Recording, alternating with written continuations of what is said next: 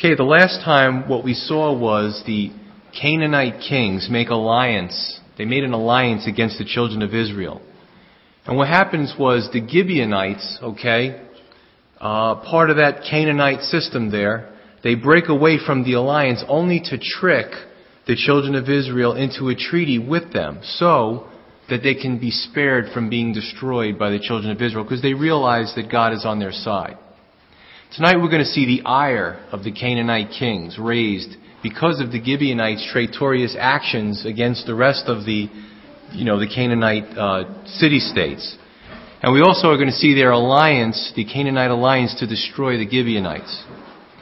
What we're also going to see is that the children of Israel must keep their word to preserve the life of the Gibeonites that they made the alliance with in the last chapter, even to the point of defending them with their own lives.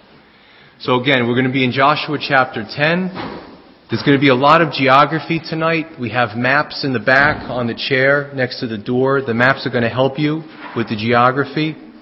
And let's begin. Verse 1, Joshua chapter 10.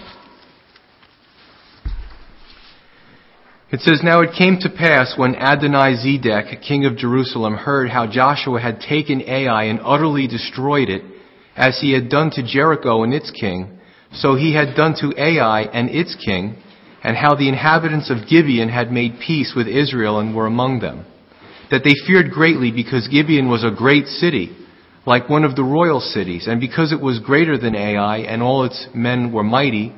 Therefore Adoni-Zedek, king of Jerusalem, sent to Hoham, king of Hebron, Piram, king of Jarmuth, Japhia, king of Lachish, and Debir, king of Eglon, saying, Come up to me and help me, that we may attack Gibeon, for it has made peace with Joshua and with the children of Israel. Therefore the 5 kings of the Amorites, the king of Jerusalem, the king of Hebron, the king of Jarmuth, the king of Lachish, and the king of Eglon gathered together and went up, they and all their armies, and camped before Gibeon, and made war against it. And the men of Gibeon sent to Joshua at the camp of Gilgal, saying, Do not forsake your servants. Come up to us quickly. Save us and help us. For all the kings of the Amorites who dwell in the mountains have gathered together against us."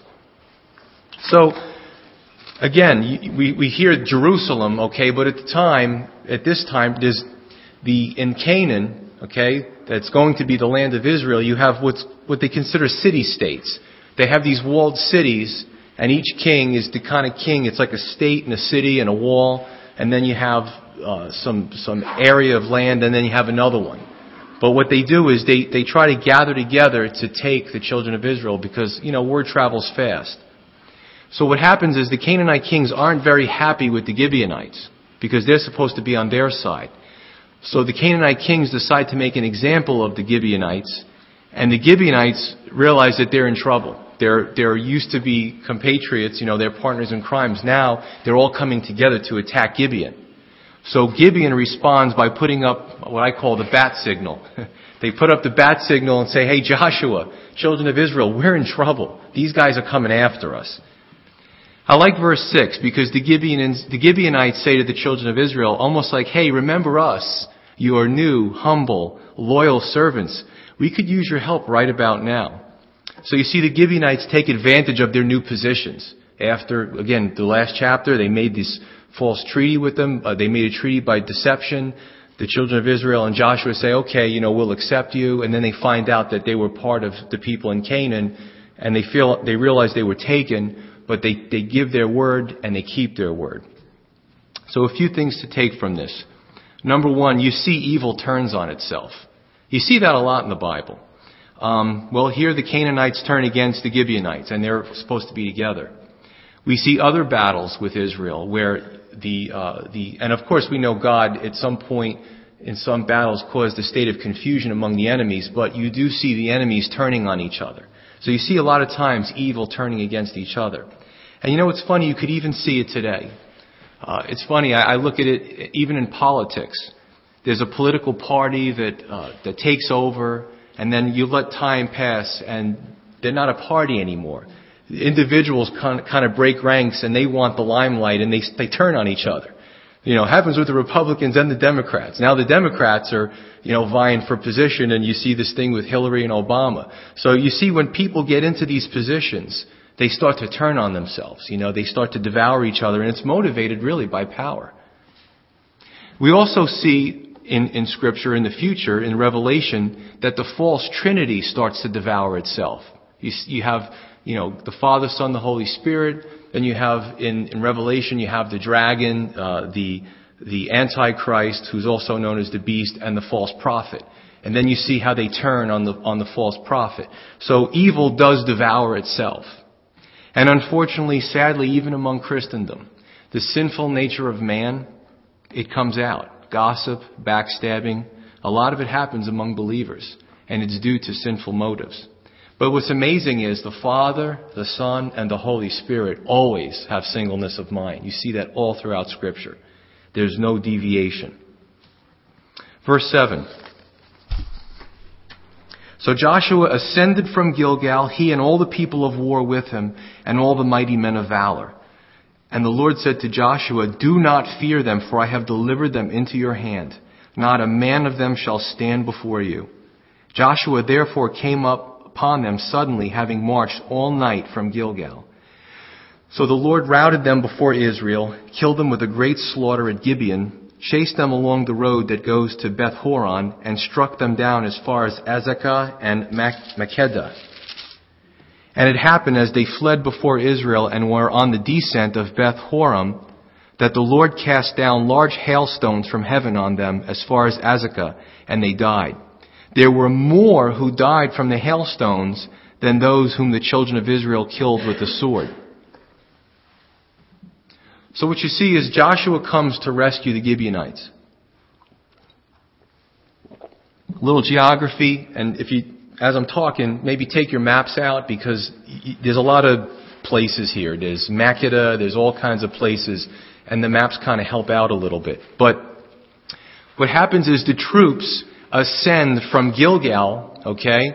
If you just, actually it's not reflected here, but just west of the Jordan River and a little bit north of the bottom portion, the Salt Sea, the Dead Sea, just around the area of Jericho east is Gilgal. And what happens, they march all the way to Gibeon. Actually, my map does a better job of showing this. It's actually 17 miles due west. Okay? Gibeon is 17 miles due west, and it's on an uphill.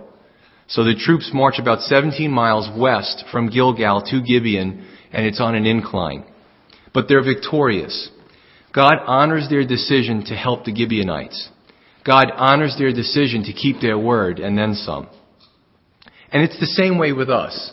God honors us when we keep our word. James says it. Jesus says it. Let your yes be yes and your no, no. If you give your word, keep your word. In verse 11, what's amazing is that the hailstones killed more of the enemy than the sword of the children of Israel. Now, what I believe is that I think it's because, and this is why I give a little bit of the background, 17 miles due west on an incline. So these guys marched all night. Probably they got word, and they didn't dilly-dally. They just said, we got to go help them. We gave our word. So they go all through the evening. They march 17 miles on an incline, and then they've got to go into battle. So this is a tough undertaking for these guys. But what I see here is that God knew these guys were going to be exhausted. But so, there's a little divine intervention here interjected into this. And I could also see God doing this for us. If He really wants you to do something and you're exhausted, but He really wants you to do something and you're obedient, God will give you the lift you need. And He'll often pull us through in the 11th hour. I was home today. I have an ear infection and a throat infection, and my voice was starting to go. And, it's one of those things where I'm saying, I really want to do this study. I really enjoy this. But I'm like, I'm just exhausted. I'm going to try to do the phone chain and call it off. And then I'm thinking about the study. And I'm thinking, well, this is what I'm doing tonight. So I just said, you know what, Lord? I prayed. I'm like, you got to give me this. You got to give me the hailstones. You got to give me something here because I'm whooped. And He pulled me through. Dave said on Sunday, he goes, and I like the expression he used, he goes, oftentimes when you're at your wit's end is when God comes through for you. But he wants to see our obedience. He wants to see us, we have a responsibility, the obedience and the walking in faith, and he pulls us through. So he does to often show his glory. God is always right on time. Verse 12. Then Joshua spoke to the Lord in the day when the Lord delivered up the Amorites before the children of Israel. And he said in the sight of Israel, Sun, stand still over Gibeon, and moon in the valley of Aijalon. So the sun stood still, and the moon stopped, till the people had revenge upon their enemies. Is this not written in the book of Jasher? So the sun stood still in the midst of heaven, and did not hasten to go down for about a whole day. And there has been no day like that, before it or after it, that the Lord heeded the voice of a man, for the Lord fought for Israel.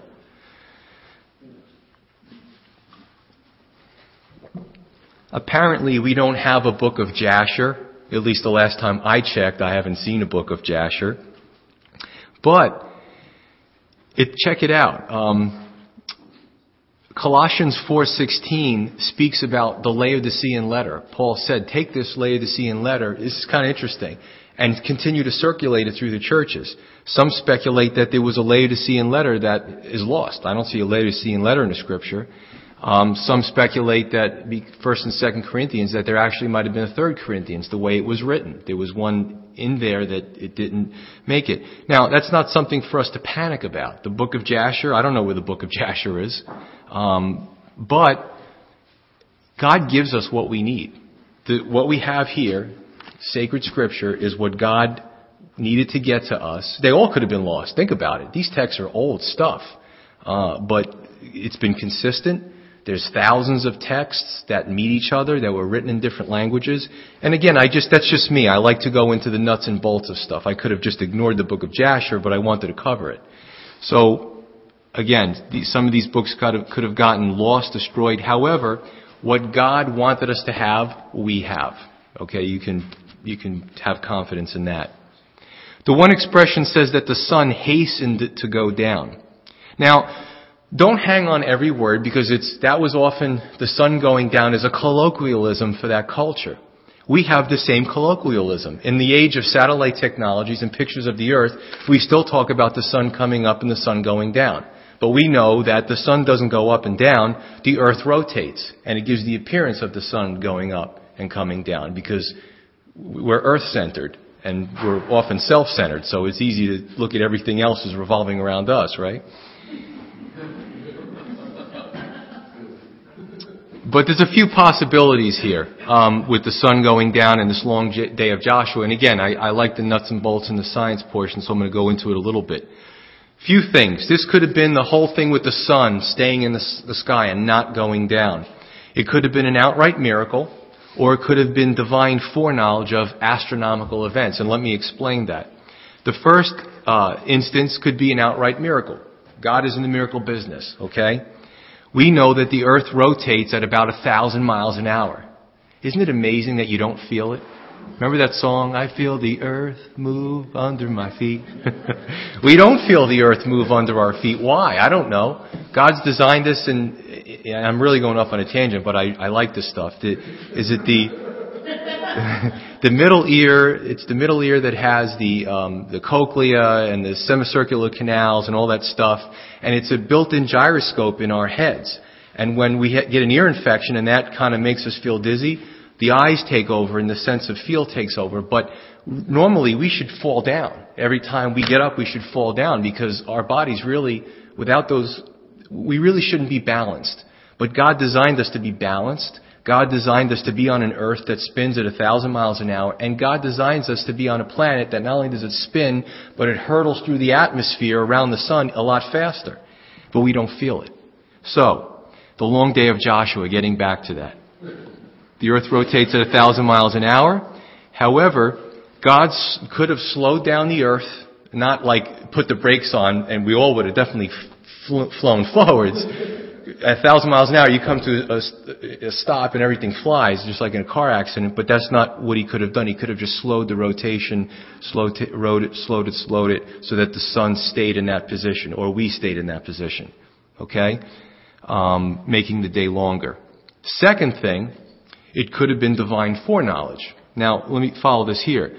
Some different scientists have not only theorized, but looked at astronomy, and actually some books were written on this, postulated that around the time of Joshua's conquest and the long day of Joshua, one person wrote that Venus actually had a close call with the earth, and another person wrote a paper on the possibility of Mars having a close call with the earth, which explains a lot of the pagans' worship of Mars and the red planet, because it came so close at one time. It looked really big in the sky, bigger than we see the sun. So a lot of the paganism, because they feared things that they didn't understand, they actually worship Mars. Fascinating stuff, isn't it? To me it is anyway. I'm sorry if you're not fascinated. And again, follow this. If Mars or Venus came close to the Earth at some point in history, it would have caused a gravitational pull. In physics, gravitational pull between planets is based on mass of an object and distance close to the object. So if you have another planet that has a close call with Earth, it would have definitely pulled on it because that's a massive object. The moon is a lot smaller than the Earth, so the moon rotates around the Earth. We're the boss here. But a big planet coming close would have pulled on the Earth and possibly wobbled it out of its axis and made the 23 degrees on the other side, which would have appeared to be the sun standing in the sky for a longer time from our perspective on the planet. You with me? Good. All right. Cool stuff. Again, to me it's cool. Another theory is combined with this could have been refraction of light. It's a possibility. Space debris, water, it causes a refraction of the sun's rays between the sun and the earth. I don't really like that theory too much, but again, that's another possibility. Different historians over the years have recorded long evenings in the Americas, the Incas. There's actually recorded history of one day in history where the night was just so long that it was unusual. So, the stuff starts to come together, you know.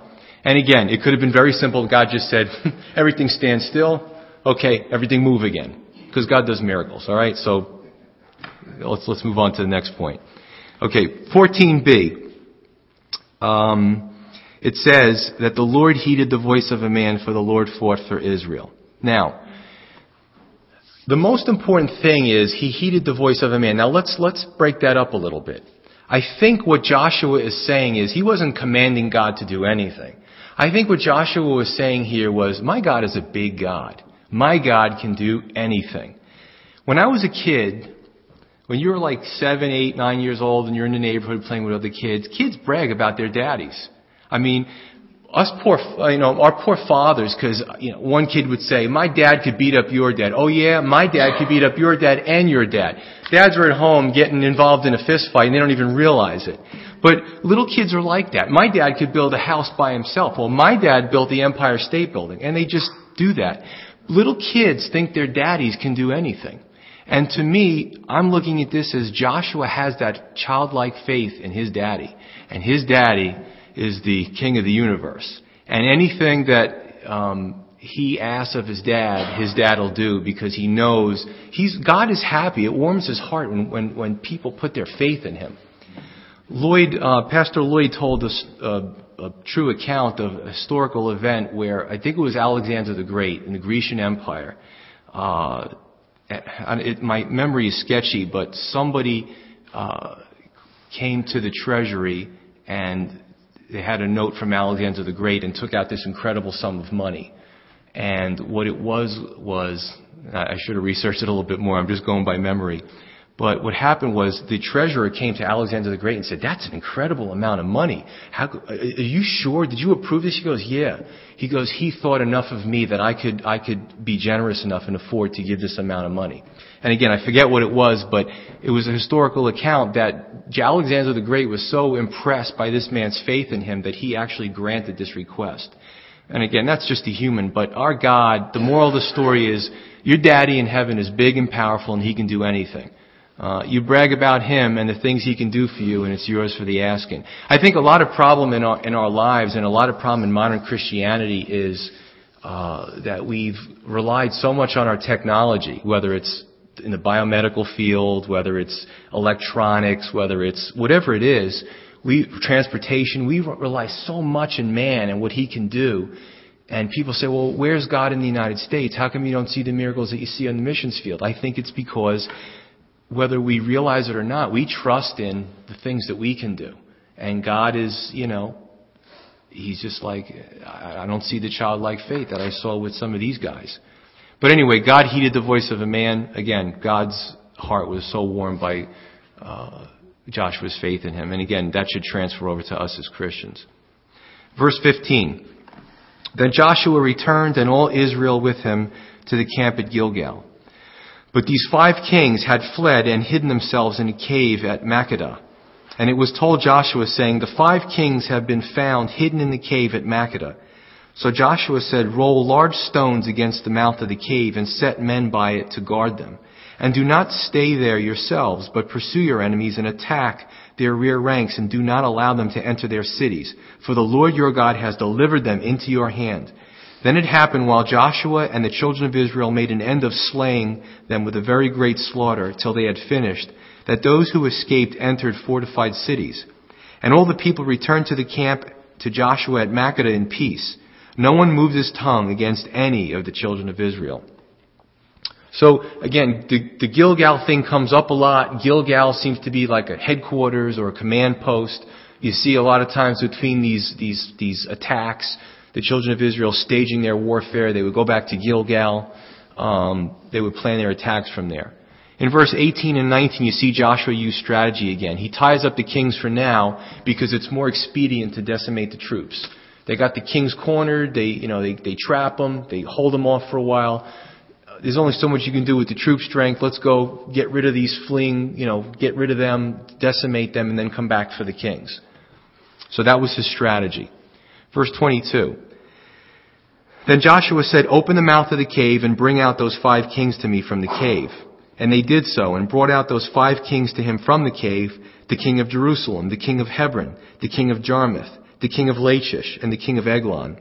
So it was, when they brought out those kings to Joshua, that Joshua called for all the men of Israel, and said to the captains of the men of war who went with him, come near, put your feet on the necks of these kings. And they drew near and put their feet on their necks. Then Joshua said to them, do not be afraid nor be dismayed. Be strong and of good courage, for thus the Lord will do to all your enemies against whom you fight. And afterward Joshua struck them and killed them, and hanged them on 5 trees. And they were hanged on the trees until evening. So it was at the time of the going down of the sun that Joshua commanded that they took them down from the trees, cast them into the cave where they had been hidden, and laid large stones against the cave's mouth, which remain until this very day.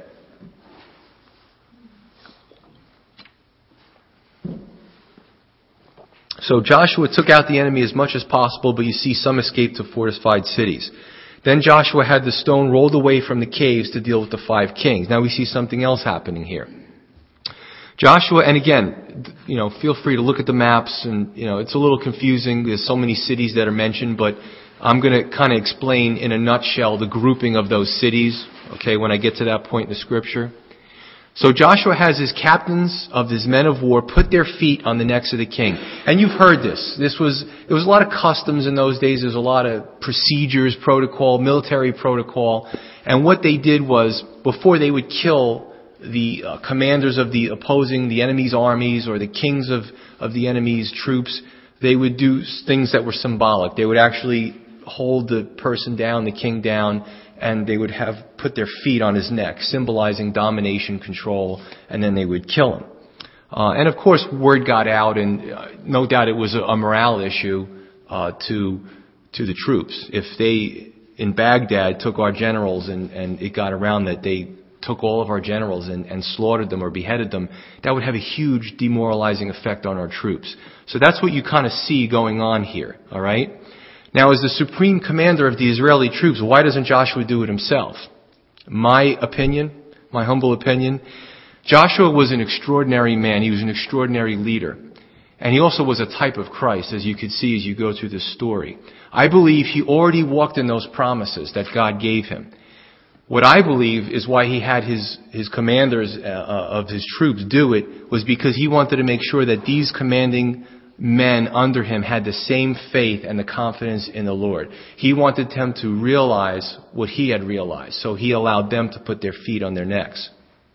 But again, Joshua was a type of Christ. And a lot of people take too much into the typology and make everything a type of Christ. But if you look at Joshua's life, he definitely was, he fit some of those parallels.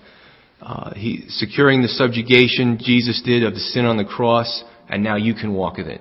Jesus did the same thing. He took sin and he destroyed it. He put his feet on the neck of sin, and he shows us how we can walk in that victorious life over sin because he did it first. Hanged on the trees, the kings hanged on trees. Sin is where it belongs, is hung on a tree. Jesus did the same thing at the cross. He hung that sin on a tree. He took it upon himself, though, which is something that no human could do. But you can see some parallels here. Verse 28. On that day Joshua took Makkedah and struck it and its king with the edge of the sword. He utterly destroyed them, all the people who were in it. He let none remain. He also did it to the king of Makkedah as he had done to the king of Jericho. Then Joshua passed from Makkedah and all Israel with him to Libnah, and they fought against Libnah. And the Lord also delivered it and its king into the hand of Israel. He struck it and all the people who were in it with the edge of the sword. He let none remain in it, but did to its king as he had done to the king of Jericho.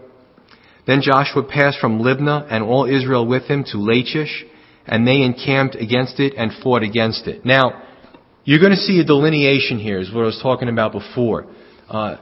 Sometimes it's good when you look at this, you read the chapter, there's a lot of words, a lot of cities, and it becomes a big blur.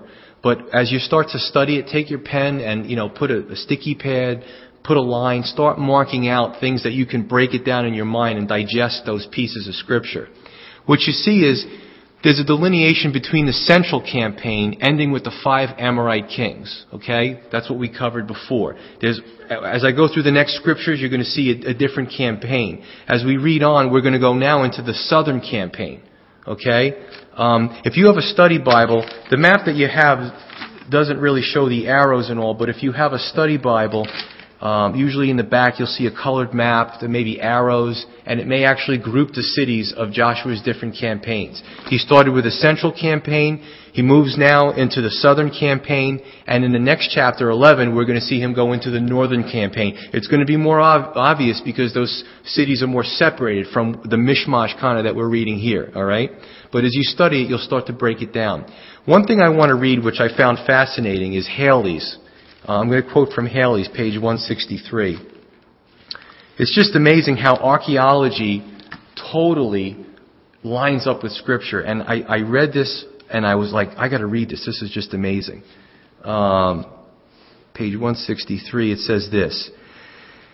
Okay, archaeological notes, they've done some digs. Lachish, Debir are named among cities destroyed. Lachish. The Welcome, Wellcome, not welcome, it's nice to see you. But the Welcome Archaeological Expedition in 1931 found there a great layer of ashes coinciding with Joshua's time. Debir, here the joint expedition of Xenia Seminary and the American School at Jerusalem, 1926 through 1928, found a deep layer of ashes, charcoal and lime with indications of a terrible fire and cultural marks of Joshua's time.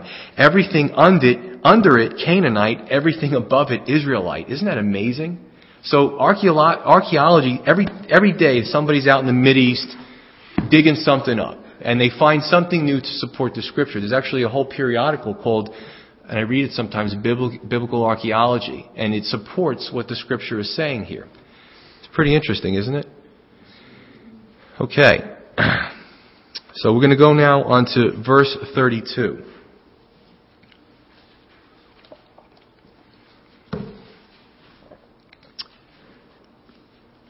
And the Lord delivered Lachish into the hand of Israel, who took it on the second day and struck it and all the people who were in it with the edge of the sword, according to all that he had done to Libnah. Then Horam, king of Gezer, came up to help Lachish, and Joshua struck him and his people until he left him none remaining. From Lachish, Joshua passed to Eglon and all Israel with him, and they encamped against it and fought against it. They took it on that day and struck it with the edge of the sword. All the people who were in it he utterly destroyed that day, according to all that he had done to Lachish. Then Joshua went up from Eglon and all Israel with him to Hebron, and they fought against it. And they took it and struck it with the edge of the sword, its king, all its cities, and all the people who were in it. He left none remaining, according to all that he had done to Eglon, but utterly destroyed it and all the people who were in it. Then Joshua returned, and all Israel with him to Debir, and they fought against it. And Joshua took it and its king and all its cities, and struck them with the edge of the sword, and utterly destroyed all the people who were in it. He left none remaining. As he had done to Hebron, so he did to Debir and its king, as he had also done to Libnah and its king. So Joshua conquered all the land, the mountain country and the south, and the lowland and the wilderness slopes and all their kings. He left none remaining, but utterly destroyed all that breathed, as the Lord God of Israel had commanded. And Joshua conquered them from Kadesh Barnea as far as Gaza, and all the country of Goshen, even as far as Gibeon. All these kings and their land Joshua took at one time, because the Lord God of Israel fought for Israel. Then Joshua returned, and all Israel with him, to the camp at Gilgal. So they go back to Gilgal again. So what you see is Joshua's on a roll here. He's victorious over all these city-states, one after another. They fall like dominoes, lined up contiguously to each other. When one falls, they all fall in succession. Now, in verse 42, it's worth repeating. It says, all these kings and their land Joshua took at one time, because the Lord God of Israel fought for Israel. We tend to focus on Joshua. As a matter of fact, many a Jewish boy from then on was named Joshua. It was a very common name, and they named it after this military hero. And I'm going to go into the scripture on the next one about how old he was, but they figure he's not a young guy. He's about 85 years old at this time. And I don't have it in front of me, but I'm going to go into the scripture next time that proves that his age while he's going through these conquests. But this guy he has such an impression on the people that, again, it's a common name. By Jesus' time, many people were named Joshua. As a matter of fact, Jesus comes from the Joshua in the Hebrew, or Yeshua. But let's take all that and look at this guy for the man he was. But understand this, and I know you all understand this, but the only reason why he was able to accomplish such things was the second part of that verse. Because the Lord God of Israel. Because the Lord God. That was the reason. And again, even the difference we see with King Saul as we go further into Samuel and Kings and Chronicles, you see King Saul, when God was with him in the beginning, he did well. But when the Spirit left him and Saul totally changed, he became like a lunatic. He was jealous of a little shepherd boy. I mean, he just did some crazy things, conjuring up Samuel through a medium. I mean, he just did bizarre things. He went out of his mind, and you just see the night and day difference between when the Lord was with him and when the Lord wasn't with him. And that's something that should come back to us, never getting ahead of God, and never bragging about our accomplishments. We should always catch ourselves.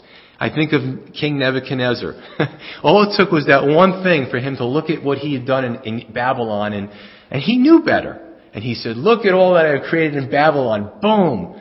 He was on all fours, and his nails grew, and his beard grew, and he's like an animal eating grass out in there. Like, people, what happened to the king? What's he doing out in the grass? So, God humbled him. But never forget that the only way we can do all things is through Christ who strengthens us. Philippians 4:13. I want to read one more thing before I close up. Another interesting thing in archaeology. I don't normally quote from this book, but I just found a lot of interesting things archaeological wise, and I think you'll find the same. It says the Amarna letters, Amarna, written to Amenhotep III and Amenhotep IV, urging help from Pharaoh. Now, Pharaoh was the name for the king or the leader of Egypt. So these guys, Amenhotep III and Amenhotep IV, if you're familiar with Egyptian history, these guys actually existed, indicate that at the time, Palestine was being lost to the Habiri, in quotes. Here are some excerpts. And again, they believe that the Habiri are from the Hebrews. And as you start listening to the letter, an ancient document found, unearthed, you'll start to see the similarities. The Habiri are capturing our fortresses. They are taking our cities. They are destroying our rulers. They are plundering all the country of the king. May the king send soldiers quickly. If no troops come this year, the whole country is lost to the king.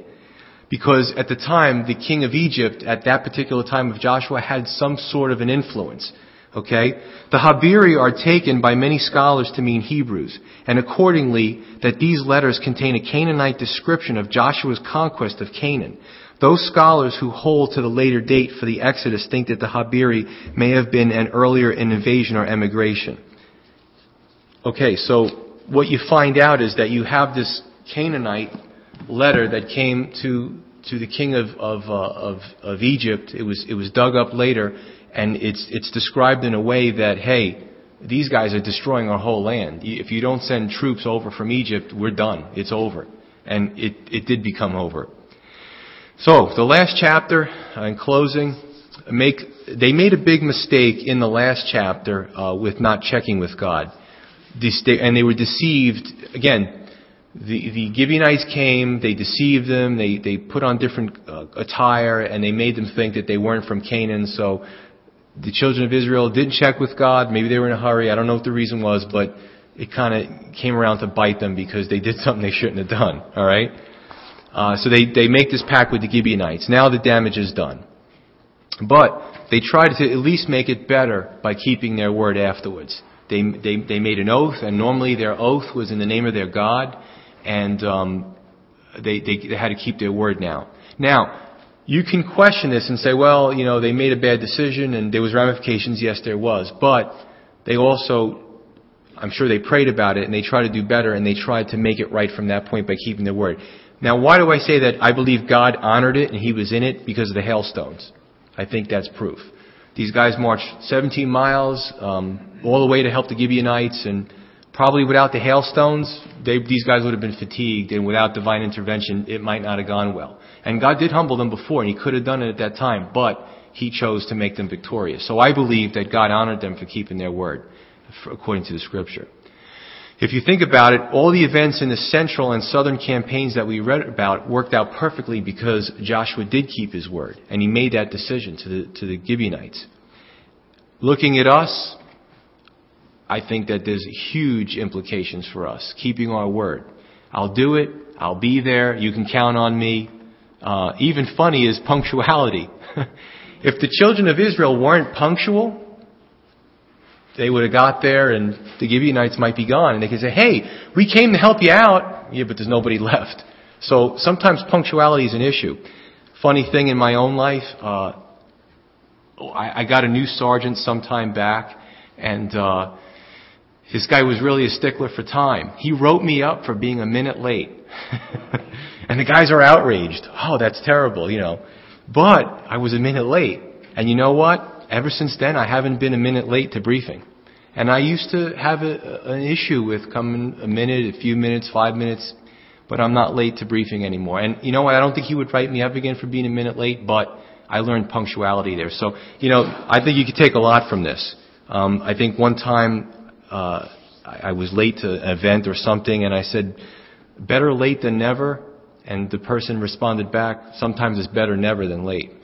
So be careful when you give your word. Be careful when you say, I'll be there, I'll help, blah, blah, blah. You certainly don't want to get a reputation. Thank God the children of Israel kept their word. They were punctual, and they honored God, and God honored them. Let's pray.